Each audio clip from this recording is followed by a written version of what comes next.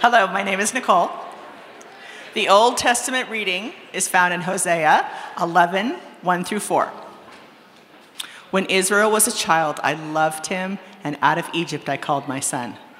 The more I called them, the further they went away from me. They kept sacrificing to the Baals, and they burned incense to idols. Yet it was I who taught Ephraim to walk. I took them up in my arms. But they did not know it was I that healed them.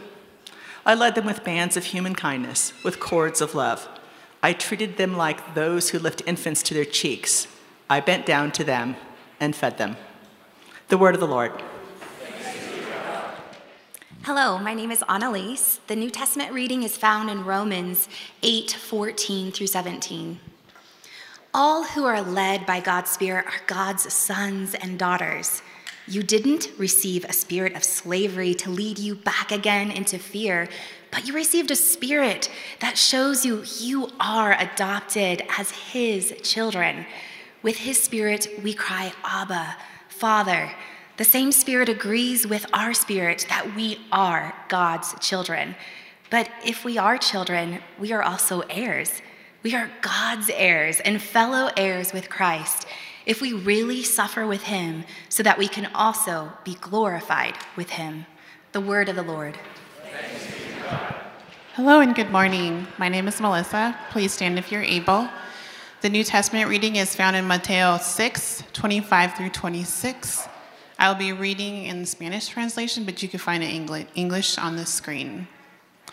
Por eso les digo, no se preocupan por su vida, qué comerán o beberán, ni por su cuerpo, cómo se vestirán. ¿No tiene la vida más valor que la comida y el cuerpo más que la ropa? Mira los pájaros en el cielo. No siembran, ni cosechan, ni almacenan en graneros. Sin embargo, el Padre Celestial las alimenta. ¿No valen ustedes mucho más que ellas? La palabra de Dios, the word of the Lord. Would you please remain standing with me as we pray, Father, Son, and Holy Spirit, the God who reveals himself to us. Would you continue to reveal yourself to us here this morning? Make yourself known. Appear in the ways that you want to appear to each of us individually and to us collectively as a church. We look to you, our great hope and our source. In the name of the Father and the Son and the Holy Spirit we pray. And all God's people said, Amen, amen. You may be seated. Good morning, New Life Downtown. Those of you who are here in the room and those of you who are watching online, my name is Jason. I'm one of the pastors here. It is great to be with you this morning. 3 weeks ago, we began a series entitled, Who is God?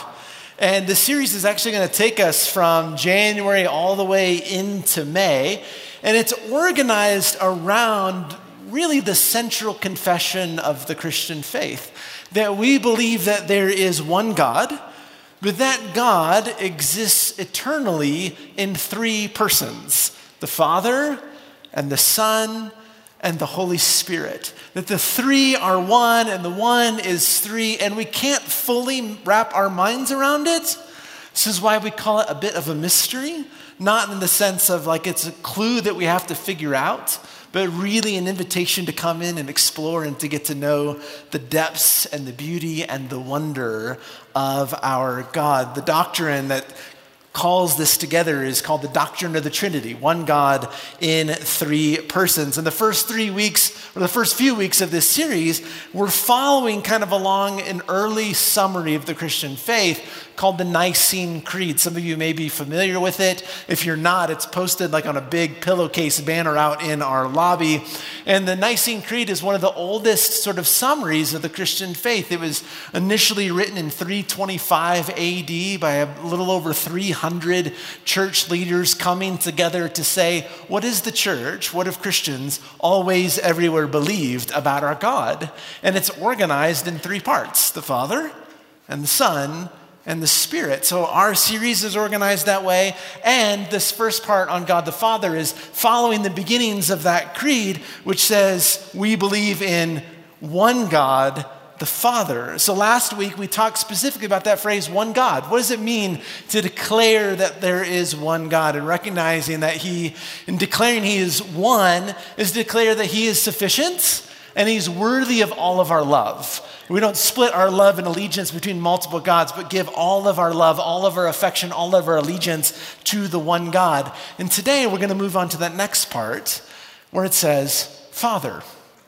We believe in one God, the Father. And what does it mean for us to call God the Father? In the ancient world, to claim that there was only one God in the midst of a polytheistic world where everybody worshiped sort of a pantheon of deities, to say that there was only one God would have been met with a host of objections. Like, no, you can't say that. Look at all these gods. Look at all the ones that we have. No, I don't believe that. In the ancient world, that would have been a radical claim met with all kinds of objections. In our world, to call God Father is met with similar resistance. It may be the hardest part of the creed for a lot of us. For many, the term Father is fraught with heartbreak and pain. Your dad or a father figure or someone you looked to in that way was either absent or maybe disconnected, maybe abusive, maybe just neglectful, possibly just harsh. And being in their presence was just hard. Maybe when you think of father, the emotion that comes up is one of disappointment, where they were either unwilling or unable to meet your hopes or your expectations for who that person was going to be in your life. Maybe for them it was because their own wounds never really fully healed, or they had their own challenges, their own sort of struggles in life that they couldn't overcome. And unfortunately, that sort of spilled out on to you. For others, the term father is connected with grief. I know so many that in the last year, you're mourning the loss of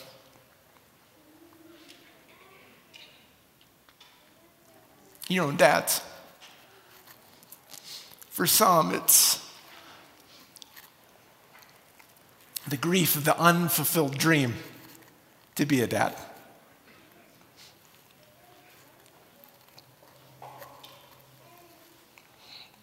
I'm going to pull it together, I promise. For some, you're grieving the death of a child. And so to be a parent has been marked by pain. Or maybe you're grieving a deep fissure that has developed between you and your own children. And so to think about being dad, being a parent is wrought with grief right now. For others, though, it's the opposite. Like when you think of the term father, you find great joy, great affection, great sort of memories. And when you think about dad, a smile comes to your face. Or maybe you've been in that position where you didn't feel that way before, but God has revealed himself to you in a unique way that all of a sudden there's a different association with that term. But for many, it may be that when you think of dad, all of these wonderful memories come, of course, with some qualification, because even the best dads among us fail. For others, your only context is like TV dads and dad jokes and dad jeans. Do they have those? I don't know if there are those or not. But for most, we can say pretty honestly, it's pretty mixed. For me, as you've heard me share before, my relationship with my own biological dad has brought probably the deepest pain that I've experienced in this life. And sermons like this are still difficult for me to work through, as I know that the Lord is still healing me of the wounds that I've experienced and how those have marred my image of God as Father. And at the same time, being the dad of 3 girls, has brought unspeakable joy into my life. Unspeakable joy. But even that is mixed with regrets and worry and exhaustion a lot of times. Just all of that. There's a lot of words in conversation. For others, the resistance to the idea of God as Father doesn't come maybe out of those deep emotional places personally, but arises out of the fact that father is a gendered term. Why father? Why not mother? That concern may arise from oppression that has happened to women in history and in the church. And whether you're coming from kind of either end and kind of tackling and wrestling with this idea of God of Father, these are serious and significant concerns, ones that are appropriate and need to be named. And some, understandably, kind of in the midst of those tensions, propose abandoning the term altogether. Like, let's just not use that anymore. Let's not call God Father. But the truth is that every term has its challenges. That whatever terms we decide to use, we're going to run into the limits of language when we're trying to explain our limitless God. We're always going to come up with something that just doesn't quite match correctly.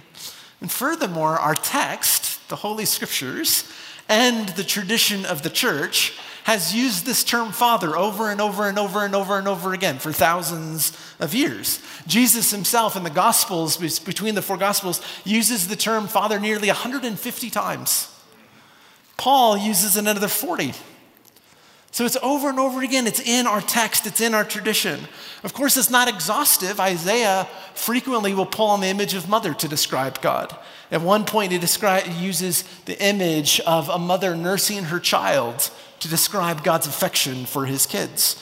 Another time, he just uses the image of a mother comforting her children in their pain, in their grief, as an image to describe God. But father is the predominant term. It's the term that we find most often. So what we have to do is sort of ask the question, why? Why did the ancients, why did our ancestors, why did they use that term?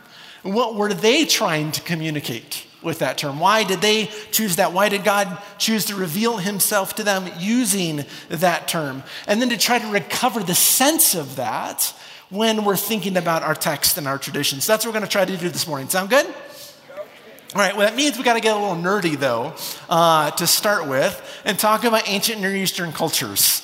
And I know this is what you wanted when you were coming to church today. You're like, I really hope we talk about old things. But here we go. In the ancient Near East, the context of the Old Testament, and in the Greco-Roman world, the context of the New Testament, both of those settings are patriarchal settings. That is the cultural setting for the Old Testament and the New Testament. This is not unique to the Bible. Nearly every civilization in history until the modern era was a patriarchal setting, a patriarchal culture. And one of the challenges in reading the Bible is to try to learn to recognize culture and understand culture, but not canonize the culture.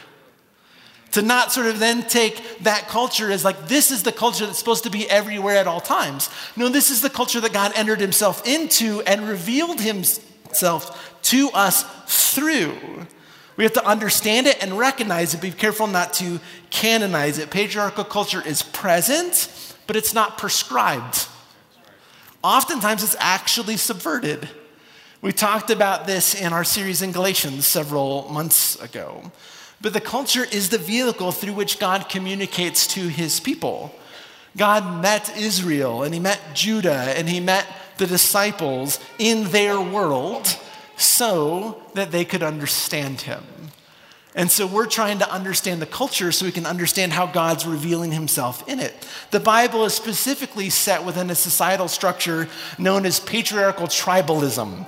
A cultural anthropologist named Marshall Solins described this way. He says, a patriarchal tribalism involves a progressively inclusive series of groups that emanate from a patriarchal leader. So you can see a graphic here on the screen that comes from one of my professors, Sandy Richter, in her amazing book, The Epic of Eden, kind of describing this in Israel's setting. At the very center of the circle, you see the patriarch's house, or the language underneath it, the Beit Av. In other words, the center of society for any person was their father's house. That was the center of society. It was the center of life. The center of their world was their experience in the father's house. The father's house was then connected to a larger group called the clan. The clan was connected to a larger group known as the tribe, the 12 tribes of Israel. And then those tribes altogether made up the nation. But everything began and emanated out from the patriarch's house, from the father's house, outward from there. Everything you could say radiated from the Father. The Father was the central figure. And so because of that, someone would have, in the ancient world, would have perceived their father and experienced their father as a source, as maybe even the source. In this world, the image of father would have been the most personal and powerful metaphor available in that society for God to use to describe himself through. And what I want to do this morning is describe at least 5 ways that are theologically rich and I think personally significant for us in thinking about this image of God as the central figure. The Father is the central figure and the source. The first is this, is that they would have understood the Father to be the source of life.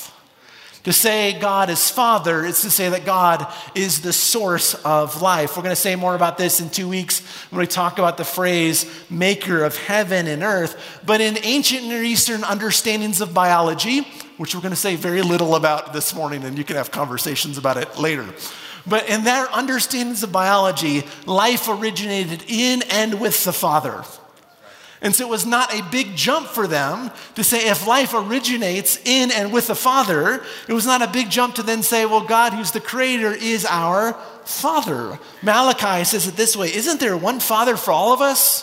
One God who created us. To declare God to be the Father is to declare God to be the source of life, the source of our life, the source of all life, the source of your life. In other words, what that means for us is that our existence, your existence, is not an accident. Your existence is not a cosmic coincidence. It didn't just happen. You are here ultimately because God, your Father, gave you life. And yes, there's a lot of other things that went into play. But ultimately, to declare God as Father is to say, I am here because God the Father gave me life. He breathed breath into your lungs. To declare God as Father is to say he's the source of all life, including mine, including yours. He has given life to us. The second indication saying that God is Father is the Father is the source of our identity, the source of life and the source of identity. When you're looking through the Old Testament and the New Testament, oftentimes the Bible, when it's introducing characters to us for the very first time, what we're told first about them is that they are a son or a daughter of somebody. What we're told first of all is who their father is. That when the scriptures are introducing us to people, they'll say their name and then tell us who their dad is. Genesis chapter 24, even before he finished speaking, Rebekah, well, who's Rebekah? Well, Rebekah is the daughter of Bethuel. And who's Bethuel? Well, the son of Milcah, the wife of Nahor, Abraham's brother. Why did we need to know all of that? Couldn't we just say Rebekah was coming out with a water jar?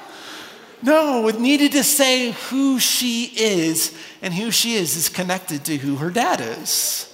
We see this in all the genealogies. We see even the genealogy of Jesus opening up in Matthew chapter 1, a record of Jesus Christ, son of David, the son of Abraham. And later on in Matthew at his baptism, behold, this is my son, the beloved whom I love. Listen to him. Even some of our great literature picks up on this. C.S. Lewis famously writes that we are the sons of Adam and the daughters of Eve, identifying humans in that way. I think it was probably 800 or so years ago on the border of England and Scotland, there were some guys sitting around in a field talking about someone named Robert. And they're like, well, which Robert are you talking about? Jack's son. And then before you know it, it was Robert Jackson, and I have a last name now. These things just sort of happen in this way because communally we're known to others by our Father in those settings.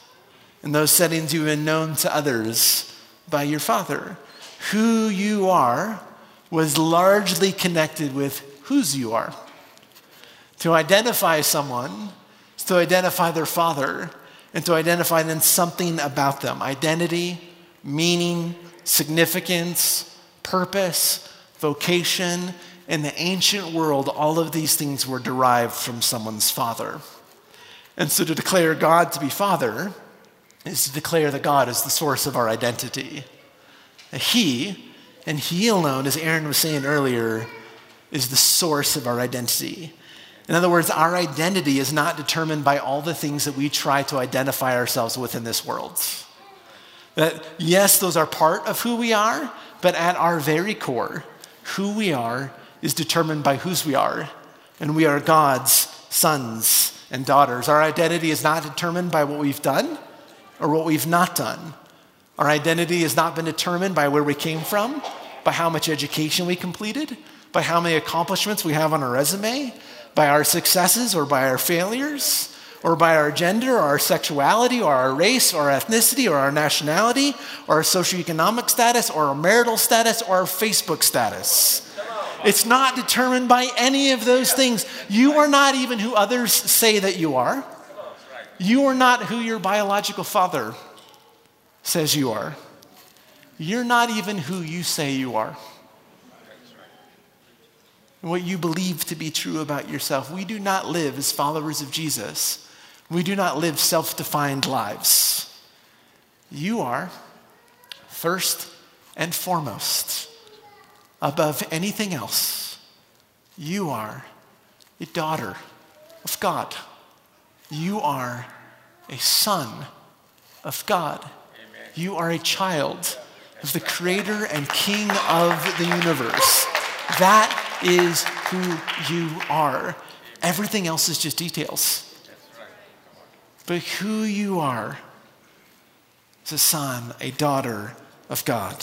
This is why Romans, Paul writing in Romans says that we have been given a spirit of adoption, that we as God's kids might call out, Abba, Father. That this is how we're even taught to pray to our God. Third thing that we see in this idea is that to say that God is Father is to say that the Father is the source of all of our relationships. In that world, your connection to society, your connection to everything that was happening in and around you, that connection came through your father's house.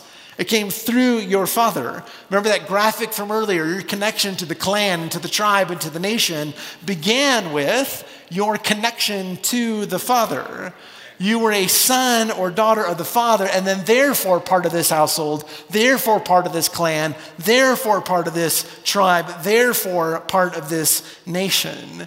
And in the Old Testament, God is most often portrayed as Father in relationship to Israel. Israel is the one who's described in the Old Testament as his firstborn. It says this, Exodus 4:22, then say to Pharaoh, this is what the Lord says, Israel is my oldest son. And I said to you, let my son go so he could worship me. Let my son go so he can be with me. To declare God as Father is to declare that he exists in relationship. Is to declare he exists in relationship eternally between the Father, the Son, and the Spirit. And he exists in relationship with us. God is not a solitary figure. He is not Aristotle's unmoved mover. God is not an undefined generic force. He's the Father, not the force. Sorry, Star Wars. He is the Father. He is a person, one God in three persons. Therefore, God is personal. He's not impersonal. God is personal. The Father has always existed in relationship, and since creation has always longed for relationship with his kids. Amen. From the garden to the new garden, God is the God who's continually described as the one who makes his home with people. That this is who he is. He wants to make his home with you. Amen.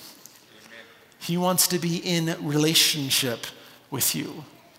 The scriptures declare over and over and over again that he already knows you and he already loves you. And then the invitation is for you to know him and to love him. Not to earn his knowledge of you and not to earn his love of you. He already knows you and he already loves you.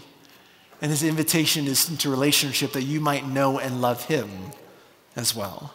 The fourth thing to declare God as Father is to say that the Father is the source of all of our provision. The Father is the source of provision. In that world, the father, the patriarch, was a person's link to all of the legal and economic structures of the nation. That you linked into society and to all of its resources through your father. Which is why the loss of a patriarch, the loss of a father, was such a devastating thing in the ancient world. Because it severed your connection to all of society's relationships. This is why the Old Testament is particularly concerned for orphans and widows and strangers. Those who are not connected to a father's house. If you're not connected to a father's house, you don't have connection to all of the resources society has to provide for you. So the scriptures are saying over and over and over again, pay attention to those who are on the margins. Take care of the orphans and widows and strangers and bring them into your house. Make them a part of your Father's house because this is what God the Father has done for you. A father in the ancient world is one who's responsible for the well-being of his entire household. So to declare God as Father is to trust him to provide our basic needs. Is to declare him to be the source of our provision. Matthew 6, Jesus says, look at the birds in the sky. They don't sow, seed, or harvest grain, or gather crops into barns. And yet your heavenly Father feeds them. And aren't you worth much more than they are?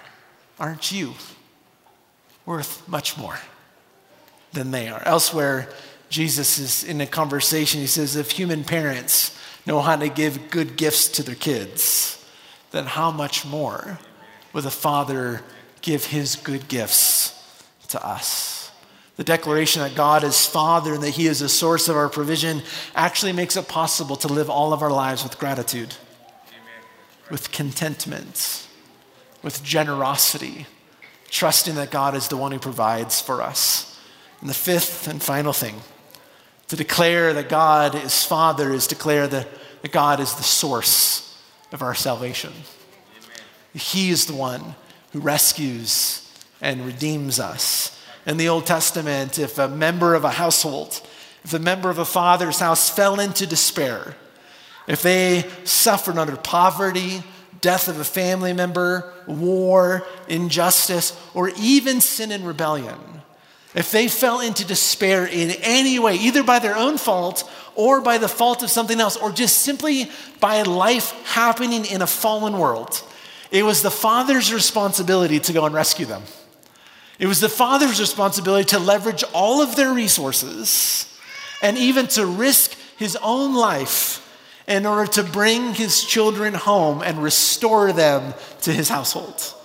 That it would have been the father's unique responsibility to say, I have to put everything on the line because one of my kids is lost and I need to go and find them and rescue them and bring them home. This is portrayed in our Old Testament reading in Hosea 11:1. When Israel was a child, I loved him, and out of Egypt I called my son.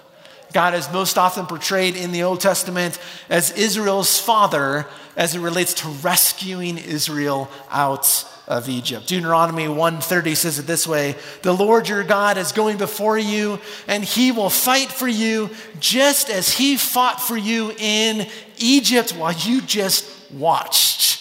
And as you saw him even do in the desert, bringing you all the way home throughout your entire journey until you reach this very place.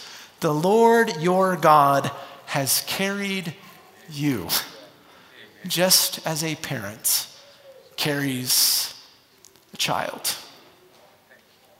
This is how the Father has carried his people. To declare God as Father is to declare that he saves.